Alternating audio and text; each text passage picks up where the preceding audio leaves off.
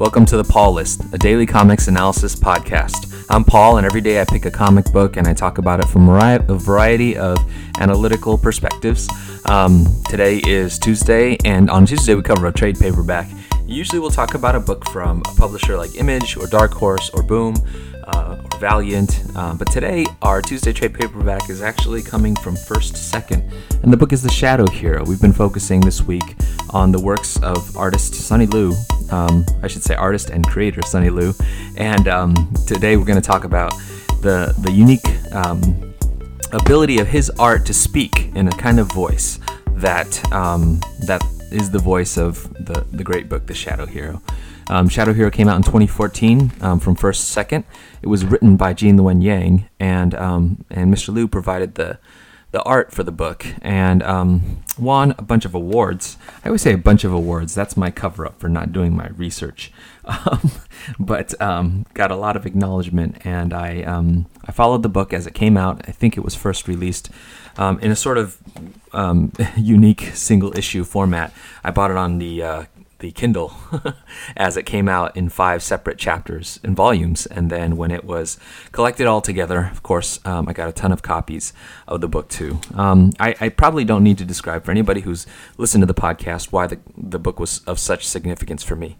It was of significance for me because I am Chinese American, and the main character is not only is the main character a Chinese American superhero, but the book was an effort by Mr. Yang and also Mr. Liew to, in a sense, redress a kind of oversight, you could say, where the origin of the character is that way back in the 40s, and this is all told in the back of the collected book, by the way, way back in the 40s, in the quote-unquote golden age of comics, there were, of course, this mass proliferation of superheroes, and there was a cartoonist named Chu Hing, and he wanted to create a superhero. He was writing and drawing for this series called Blazing Comics, and Chu Hing, eventually did some work for Marvel and so forth, but basically forgotten and lost to comic book history. Well, when he was making comics for Blazing Comics, he created this hero called the Green Turtle, and there's only sort of a few actually published scraps of the Green Turtle, but the Green Turtle was a hero who is costumed, has a green mask and a green cape, and is oddly shirtless, and he's fighting to defend China, which of course during World War II is on the Allies' side against the Japanese army. There's this really interesting thing where you see the Green Turtle in the comics, which is actually reprinted in the back of the Shadow Hero volume from First Second, and you never see the Green Turtle's face, and the reason for that is that Hing had originally wanted, it seems, for the Green Turtle to be a Chinese superhero. However, it was not endorsed, say, by the publisher, and so Hing's response was to go ahead and to tell the story of the Green Turtle, but to never have an actual sort of drawing of his face, so that who he was and what his ethnic origin and identity were never revealed to the reader. It's a interesting evasion to have a Chinese hero or a Chinese American hero, whatever it may be, and to never show his face. And I think it's a kind of really interesting history, a really interesting backstory that I've heard in interviews that Gene Yang discovered and then decided as a project to go ahead and to resurrect and to tell the backstory as he envisioned it of the Green Turtle, which is the Shadow Hero. You can imagine that for a Chinese American kid who grew up in the United States reading superheroes and always looking for some reflection of his experiences and culture and history in superhero comics, that this kind of a story is really exciting and fascinating. And so I was very excited to read The Shadow Hero. I was enormously proud as each installment came out of where the story was going and how it was unfolding. And I was also incredibly impressed with the art. When they initially announced the book and, Gene Yang wasn't going to be the artist on it, I was a little bit dismayed, since I really liked the style that he brought to American-Born Chinese, for instance. Then I saw the actual art, and I'd seen in some of the sort of previous to publication interviews, Gene Yang talking about what a great artist he had collaborated with on the book, and I couldn't agree more.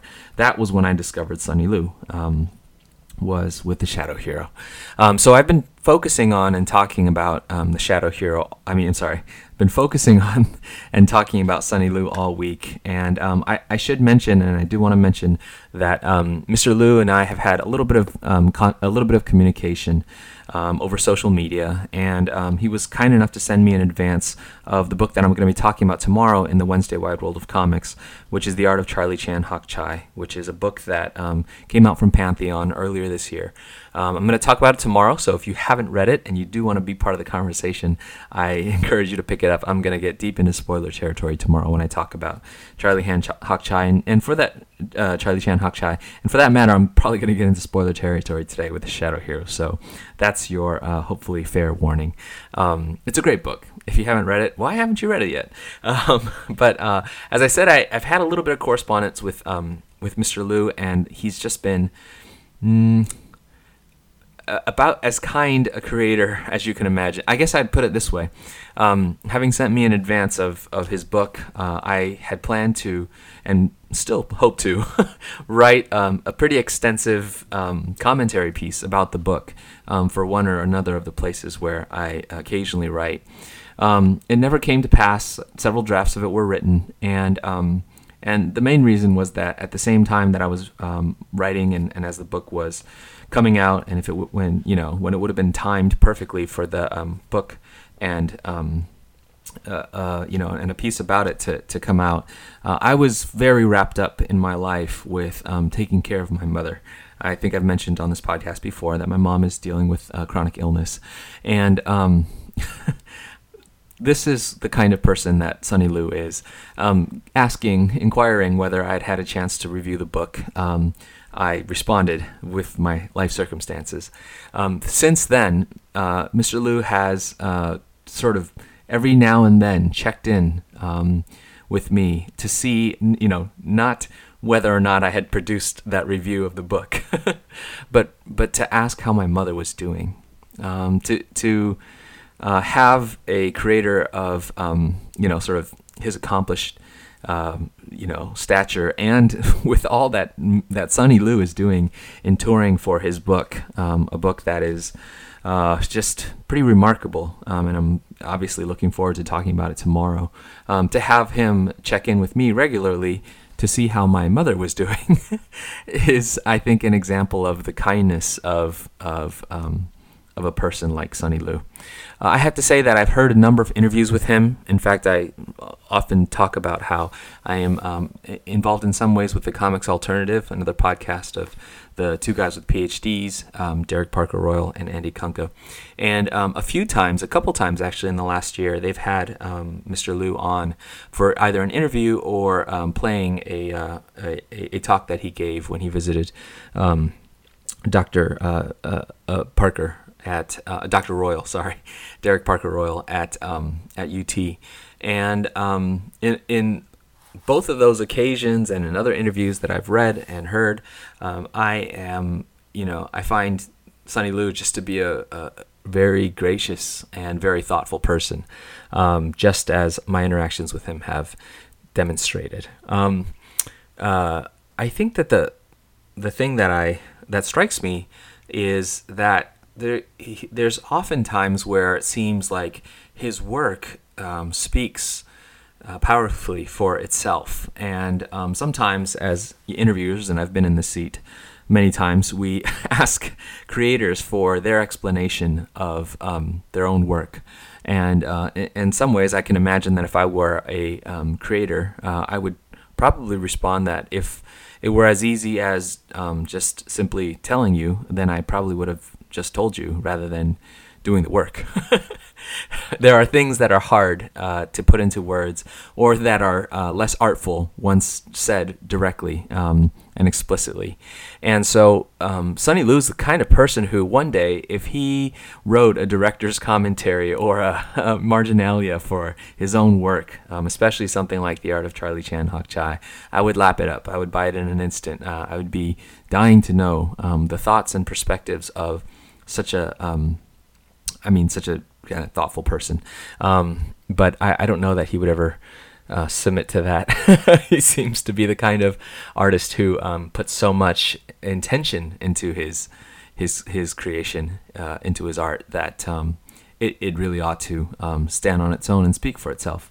But I say that because one of the interesting things about listening to and reading about Sonny Lu is how he, in interviews, he comes across the way that I often, feel like I should be coming across in interviews. And I'm not sure if that's because of the sort of bland affinities in our cultural backgrounds, which are different. He is Malaysian born. He resides in Singapore. He's educated in the UK and in the United States and sort of throughout the world. I mentioned on Monday that I feel like Dr. Fate is a very cosmopolitan character, and Sonny Lu has a very cosmopolitan style. I would say that he seems to have a very cosmopolitan upbringing as well. And I am a Chinese American, born in Taiwan and raised in the United States. And so we have different backgrounds, but there's maybe some cultural affinities. And whatever there may be in those cultural affinities maybe compels me to say that I should speak less about myself and defend and speak up for myself a little, and let my actions speak for themselves. And I think often that's how Mr. Lu comes across in his interviews and when people are talking to him about his work. But I also sometimes sense that I don't want to call anyone out, but that interviewers are at pains to cover airtime and to not let silence arise, and so they will tend to fill the air with their speech. And I am wanting sometimes in those conversations to hear more from Mr. Lu, who the interview is about. I know the feeling, like I said, on both ends of being an interviewer who talks too much. Hey, I'm a podcast that monologues, so when it comes to taking up airtime and swallowing up all the silences, I know that feeling all too well. But also, I know the feeling occasionally of knowing that I'm supposed to be presenting something or describing something, and then to feel that the discourse, the interaction is unfolding in this way that I don't know if I'm supposed to get a word in. And in fact, I feel maybe safer letting others speak as much as they want and to assert their voice, and to be content to sit back, because I realize that fighting for airtime is, counter to some instinct, some cultural instinct in me. And I want to talk about that a little bit. I feel a little bit like I'm airing a little bit of my own dirty laundry here, maybe even my own cultural dirty laundry here. My struggle with the feeling of, silence, exclusion, erasure. Those are words that I'm thinking of. I guess to start off with, there's an aspect of art that comes from, I'll say specifically, a Chinese American origin and voice, and by that I'm really referring to somebody like Chu Hing, somebody like Jean Luen Yang, that is a really, there are times when Asian American, Chinese American artists assert with a great strength, a great roar, and other times when there's a more delicate dance. And I think that all of that is, it's artistic, it's aesthetic, it's also political in a book by Peter Kwong and Dusanka Misevich, which is called Chinese America, The Untold Story of America's Oldest New Community. In the introduction, they write that, let me see if I can find the passage that I'm thinking of, and it says something about the tone, I'd say, of expressions of Chinese American selfhood in the cultural sphere. It says that, and they're writing more about historiography, but they're saying that the Chinese are often reduced to props in the battle over responsibility for the continued problems faced by African Americans and in the debate over whether the American system works. Arguing against this line of reasoning is like getting involved in a family squabble between African Americans and whites. This perhaps explains why narratives about Chinese American experience all too often focus on one of two dominant themes: victimization, with authors seeking redress for past injustices, or celebration of success, despite the hardships. The experience of the Chinese in America cannot be fully understood if presented from either of those two angles. The specificity of their racial and ethnic encounters in America, like those of other Asians, Latinos, and Native Americans, must not remain subsumed by the dominant black-white debate. Skipping down a paragraph. This book, and this being Chinese America, this book wants to break through the confines of such inadequate models, the confines that such inadequate models have placed on the interpretation of the Chinese experience in America, and look at the people who came to the New World in the light of their ambitions, passions, conflicts, unique solutions, and all the roads they took or could not travel. It wants to understand their weaknesses and contradictions on their own terms, not judge them as victims or as failures of assimilation. It wants to present their experience in America as a function of their own motivations and objectives, not just within the parameters of what white America wanted of them and what it gave them.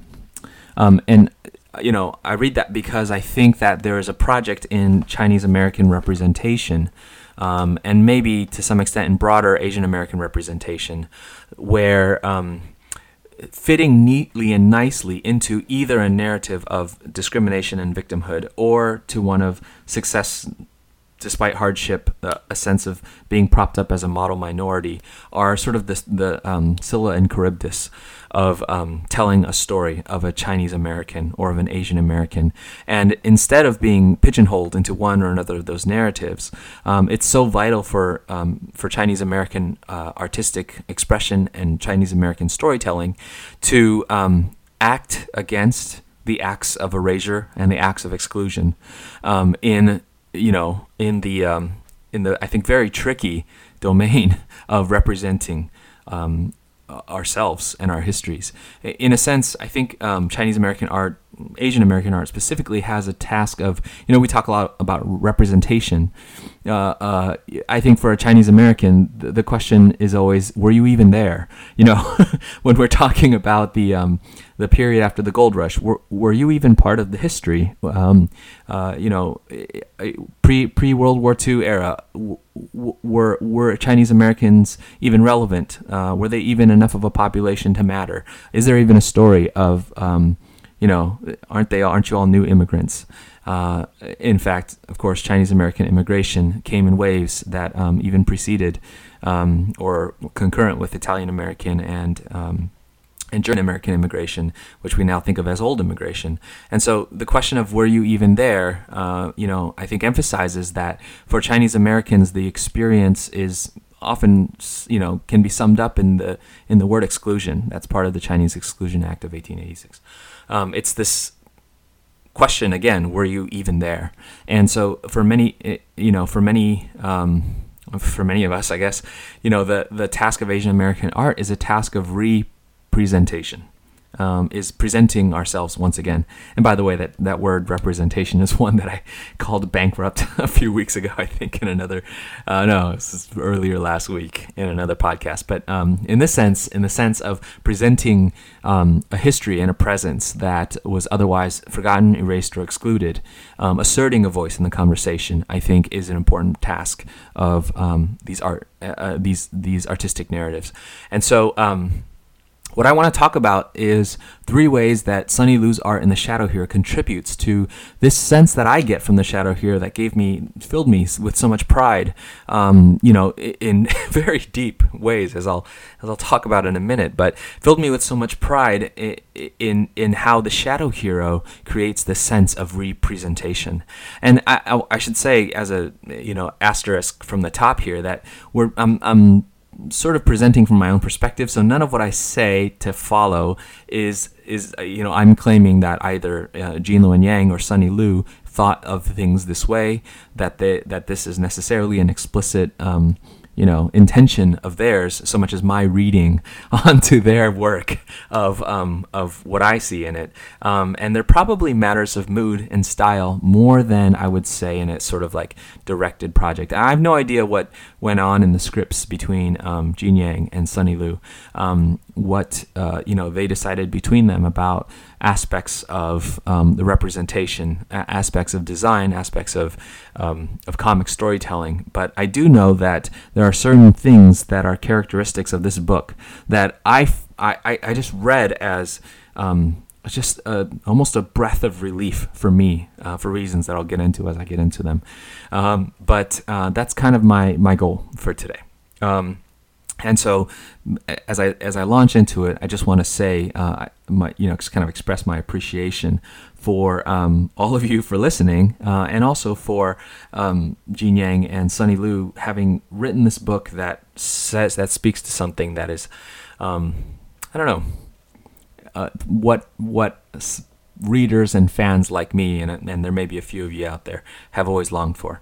If you are listening to this and you are you don't identify as Asian American or Chinese American, maybe because you are Chinese in another place, maybe because you are not of Asian descent at all, maybe because you are a white American, or otherwise, I hope that this is still relevant to you as a person interested in comic arts. There you go. I don't mean this to be an exclusive conversation. That would be a dark irony. All right, so the first thing that I guess I want to point out begins with, and I'm going to kind of get into the details of the book. So I'm going to assume that you either have or have read the book. And if you haven't at this point, you want to stop and come back to it after you've gotten the book and read it. Again, what are you doing? Why haven't you read The Shadow Hero? It's great. Published by First Second, as I said, in 2014.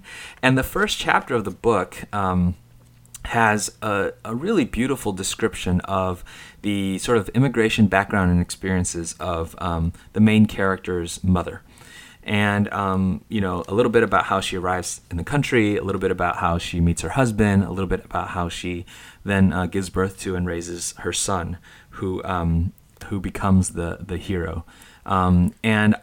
First of all, I think it's a cool thing that they focused on the mother, because of the significance of her as a mother figure. Hank, who is her son, becomes the Shadow Hero. But to have the first chapter of a 5-chapter book really be all about the mother, I think is a tribute to the experience of immigration, really extending beyond sort of the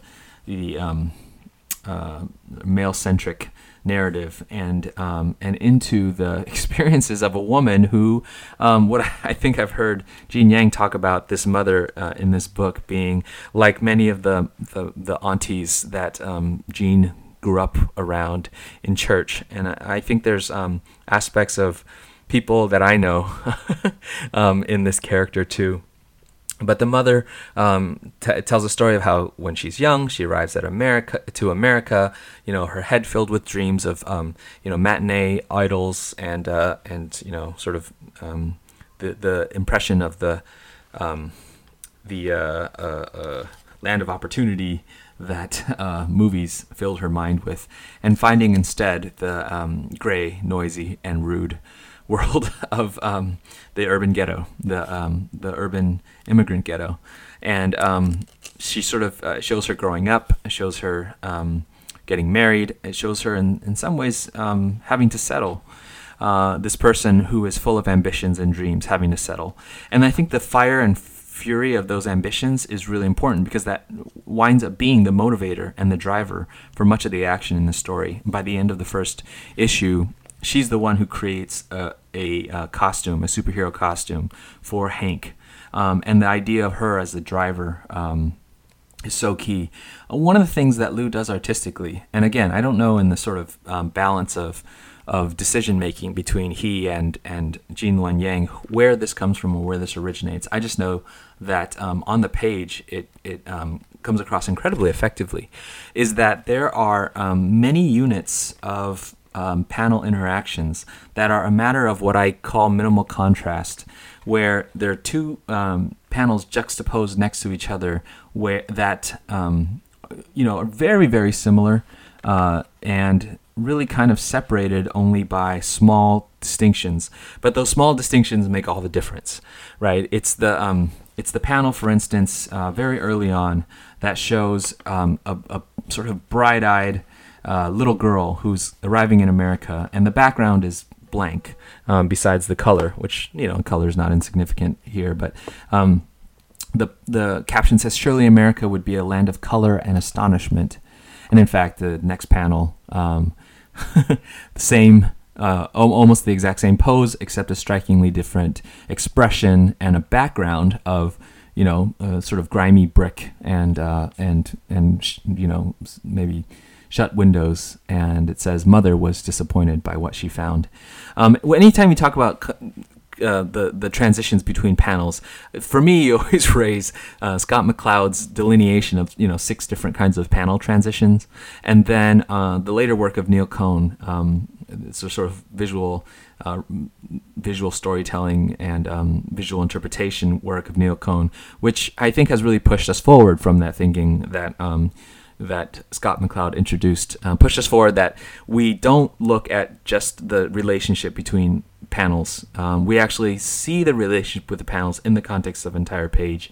And so when an artist like Liu is planning a page like this that I'm looking at right now, that I'll probably post on the Tumblr so that somebody has a visual reference for what I'm talking about, there is the contrast between the two panels, but the two panels are embedded within a whole page where we have a sense of preview. We have a sense where it is going. Even if we discipline ourselves to read panel by panel, we've glimpsed the whole page. So it's part of the architecture of the entire page to have this subunit of two contrasting panels. But those two contrasting panels, as I said, were these minimal contrast units where within the expected page logic, of the sort of Z formation of reading, the left to right, top to bottom reading, there is a beat, and that beat, that little contrast, is there to say a whole lot. In these two panels that I was talking about, that I was describing, it's to say the difference between the hopes and the expectations of Hank's mother versus the reality of what she sees around her. And if you go sort of through the next few pages, there's actually again and again and again this two-panel contrast, two panels that look just like each other except for a minor difference that's a major difference, or sometimes it's a fairly major difference, but the pose is similar for good reason. There's one panel where it's captioned, "The disappointment broke mother's spirit. She resigned herself to whatever this new life brought her," and you see a picture of her with a sigh as a little girl. The next panel that contrasts is her with the same sigh but older and standing next to the man that she has settled for as a husband. When her parents told her to marry the modestly successful grocer they'd found her, she obliged. Once more, same expression, sigh. And so there's this sense of the disappointment that mounts up over her life, over a lifetime, from being a little girl with ambitions and expectations that are crushed to being then a married woman with expectations that are crushed. An experience that I'm sure my wife can relate to. And again, over and over, these panels where a young Hank is drinking beer and then reacting to beer, whiskey, I should say. Another panel where his father is tempted by drink and then refuses it, and the shadow in his background that is representing the spirit sort of that has come over with him, sort of flares up. All that, by the way, on pages sort of 6, 7, 8, 9 in the book. That minimal contrast unit sometimes even works in a sort of 3. So there will be a left panel that is longer vertically, and then 2 panels on the right that are sort of stacked top and bottom, and those are meant to contrast. Or it's the other way around, 2 panels that are stacked, and then one, and so it's sort of the 2 contrast with the 1, and then the 2 within each other contrast with each other. That kind of storytelling, these panels are super rectangular, which means they're not like sort of any kind of skew, strange, angles or anything like that. But it's a storytelling that then sort of presents the story in these beats. And those beats do a lot of characterization work. I mean, there's a moment, for instance, in one of these kind of minimal contrast panels where Hank's mother watches the woman that she works for walk away from the car as she holds one of these baozi, little bun, and then the next panel with the minimum contrast is her opening her mouth widely to devour the bun. Sort of like watch the boss leave, immediately devour the bun. So there's a lot of sort of characterization that goes on, but there's also something in it that, in telling the story of this mother, is showing that there's this constant attention in characters to very minute interactional changes or shifts, minute things that are actually not minute at all. And I think this is a form of comedy that, if you look at the pacing and the sort of panel-to-panel transitions of manga, for instance, Asian comics generally, there's a slightly different temporal rhythm that they use. It's part of the experience when Western comics readers first start reading manga, and it seems like the time jumps. Some pages seem to describe or narrate the movement of seconds, and the next page seems to jump, from place to place or time to time in kind of whiplash causing speed. And I feel like that whole aspect of beat, which, yeah, of course it's there in Western. It's there in all kinds of comics. It's a tool that's used, as far back as Crazy Cat, But that sort of moment beat kind of characterization that goes on is really important for telling the story of telling the stories of characters that are meant to be revealed in the contrast of moments, in the contrast of seconds. And, for me to make a big hullabaloo about this, I think it's not insignificant to me that when you tell the story of the honest perspective of an immigrant, and the contrast, say, between her expectations, what she hopes for in a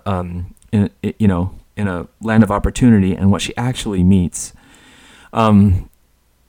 there's a time and attention that's devoted to Hank's mother's reactions and her responses and the things that she feels, the constant sort of back and forth of this is something I want and hope for, and this is something that I'm actually experiencing. The sense that in all these micro moments of the day, there's a constant bounding back and forth between hope and expectation, or desire and ambition, and reality and disappointment. That is a big part of the fabric of who she is. I would venture to say a big part of the fabric. I said fart. A big part of the fabric of the experience of many immigrants, and probably in some sense a big part of the fabric of life universally. But to pay attention to that in telling the story of Hank's mother, of Hank himself, of characters in this book, I think is a part of the project of representation. It's part of the way that you're paying attention to characters and their desires, their hopes, and their wishes in a way that features all of the ambiguity, all of the ambivalence that is true of a human being. And I think when I read this book, and it calls forth for me all of the affection of my mother, the affection for how my mother, on one hand, pushes and drives and in a sort of, I hate this, but tiger fashion, wants for us the same drive and motivation that would compel somebody to leave a land of their comfort and familiarity and go to a place where their language is laughed at. That drive is in every sort of every minute heartbeat, and at the same time it meets again and again with the every moment interactional reality that other people don't expect or treat you in the way that you may hope, or your experience may not live up to what you had thought. That kind of existence, makes me feel like the book honors Hank's mother and whoever Hank's mother might represent. At the same time, it's actually great for laughs. It's great for laughs. It's great for humanizing the characters. It's great for their appeal. The second thing that I want to talk about is the action. What I was just talking about was something that's very characterization based and very much part of the exposition of the story. But another aspect of the book is that it's a superhero story. And I think Lou has mentioned in one of his interviews that it's this work that he did on Shadow Hero that caught Paul Levitz's eye. They'd known each other before, but really convinced Paul Levitz that this kind of art was going to do some good stuff with superheroes, leading to the Dr. Fate run. That actually I just found out yesterday after recording that episode about Dr. Fate that the book is ending at issue 18. So I'm going to pour one out for the end of Dr. Fate. At least this run. I think the character will be back, but I'm hopeful. I don't know if there's any news or anything announced yet, but I'm hopeful that Sonny Liew will still be around. Some aspect of mainstream superhero comics in America. Anyway,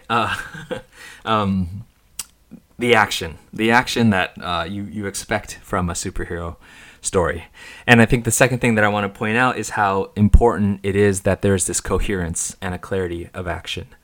I'm going to try to dance on two ideas at the same time, and one being that when Asian American characters or Asian characters in American media are depicted as shifty and magical and secretive and mysterious, there is a kind of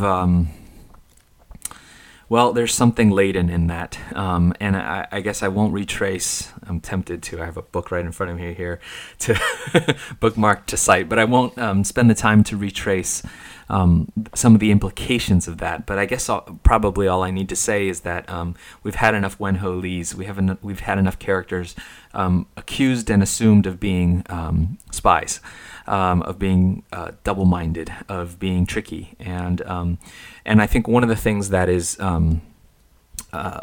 maybe an important appeal of, well, I guess I'll put it this way, hate being the fact that, as a kid I was sort of pigeonholed as if I exist, I know karate,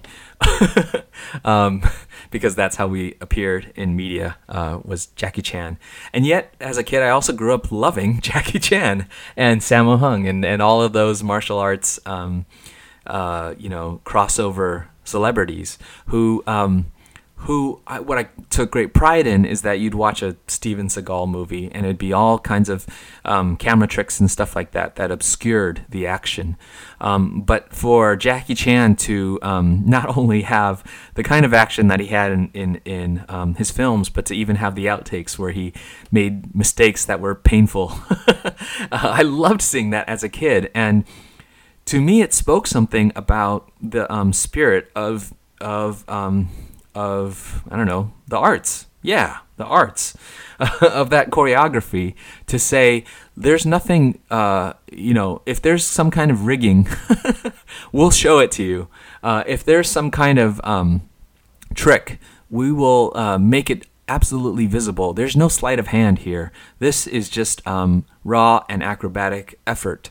It's clean. It's clear. And I think to me that was a note that sounded against this idea, this suspicion that, would compel the time that I went into an art store and for some reason the owner of that art store felt it necessary to kick me out of the store because he suspected that I was there to shoplift or something like that. The sort of sneaky and underhanded, subterranean stereotype of at least Chinese people, and I think against that stereotype, the clarity and the coherence of saying this is what I am doing as action is something that is a kind of mini counter narrative. To come back to Shadow Hero, I think one of the things that I love about this book is how clean and clear the action felt. I could do an analysis like my guy Hassan at Strip Panel Naked. It's a great YouTube channel, by the way, if you haven't seen that. He does these analyses of, I said my guy, we're not friends. He's just seems like a very cool guy. But he does these great analyses of like vector lines in comics and sight lines and how the artist leads the flow of the eye. Something that makes me feel like I should, I shouldn't talk about comics without having a YouTube channel. This podcasting thing is ridiculous, but you can take a page of the action, just to pull out a random example. At the very end of the book, when Hank, the Shadow Hero, the Green Turtle, is fighting in the sort of climactic battle, there's a page where there's sort of 3 strikes. There's 10 grand. Is it 10 grand? I forget. Anyway, the villain swiping at him, he responds with a sort of crack to his face, and then a sort of right hook, left cross. All of that impact, all of the places where it says slash, crack, happens right in the center of the panel, and yet there's this trajectory and motion for each, that whether it's a right hand or a left hand, and whether the punch goes this way or that leads the eye to the next panel. And I think it's a very leads the eye to the next panel, but also goes against the eye, so that when your eye is going right, the punch is going left, and it sort of pushes you back into the action of the page at the bottom panel. Very much pushing you along the Z is one way I like to put it. The Z of our expected reading pattern of left to right and top to bottom. All of that kind of careful vector design is part of the action. Another part of the action is that I said earlier that there's very clear rectangles in the exposition pages where you're telling the backstory. When you get to some of the action scenes, there's a much more dynamic panel construction where sometimes there's slanted lines. Sometimes there's even this sort of cool wheel pattern, and all of that horizontal lines. Looking, for instance, at the page where Hank is being chased, and meanwhile the turtle spirit is speaking to him, and he's running this way and that, and evading 10 grand. And the panel construction gets a little slanted, and it sort of propels you this way and that, back and forth along the page, as if you were a pinball moving along the page along these slanted lines. And all of that great clarity of action reminds me that actually, not to be undersold, the superpower that the Green Turtle winds up having is the power to evade a bullet, the power to evade being shot. And I think that evasion is so interesting. I said the word evasion earlier because, if you're one of the responses to the feeling of exclusion and erasure is that you want to be able to assert, but you don't want to assert in a way that then it becomes pinned on you, that you're devious or that you're somehow vengeful. We don't need another Asian character who is after revenge, stroking his long beard and with his long fingers plotting a insidious scheme. We don't need any more of those characters. Those populated the comics pages of the quote-unquote golden age already enough. And so instead, a character who has the will and the strength to stand up and assert themselves, but to not assert themselves in a manner that is aggressive or trying to take the life of the other.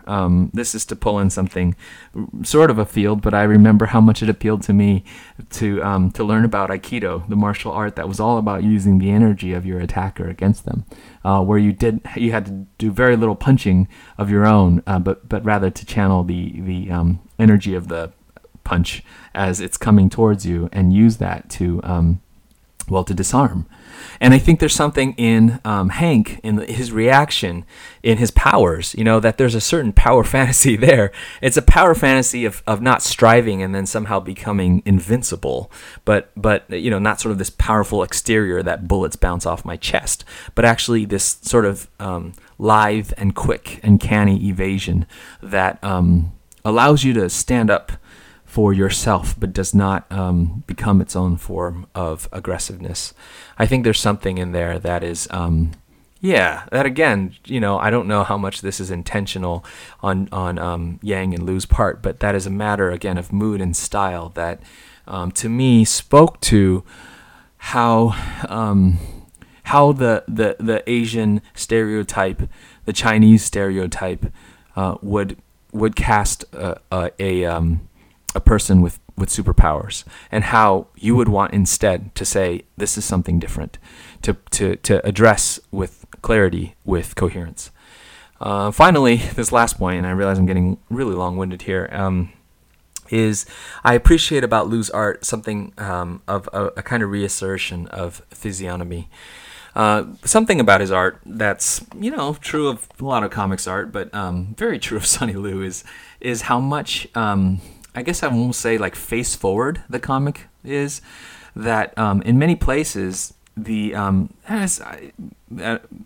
maybe when Sonny Lu is drawing his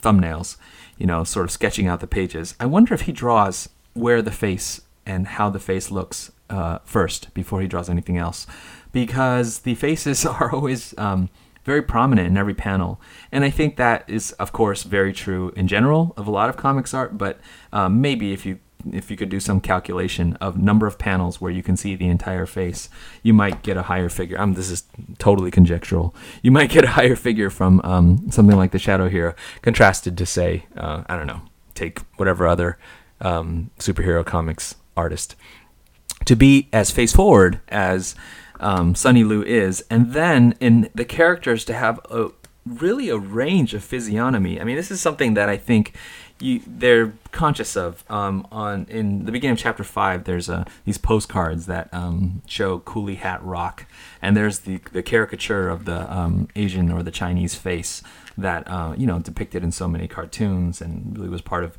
Gene Yang's American-Born Chinese as the character Chinky and stuff. I even remember, during the Japanese American internment camps, there was this diagram how you can tell the difference between a Chinese and a Japanese by the features, their facial features, their physiognomy. The sort of exaggeration of what our faces look like, how our nostrils are set, what shape our eyes are, what our cheekbones are like. It's been a part of I don't know, othering, stereotyping Asian people in imagery, including in comics imagery. No small part of that. I think Chu Hing not showing the face of the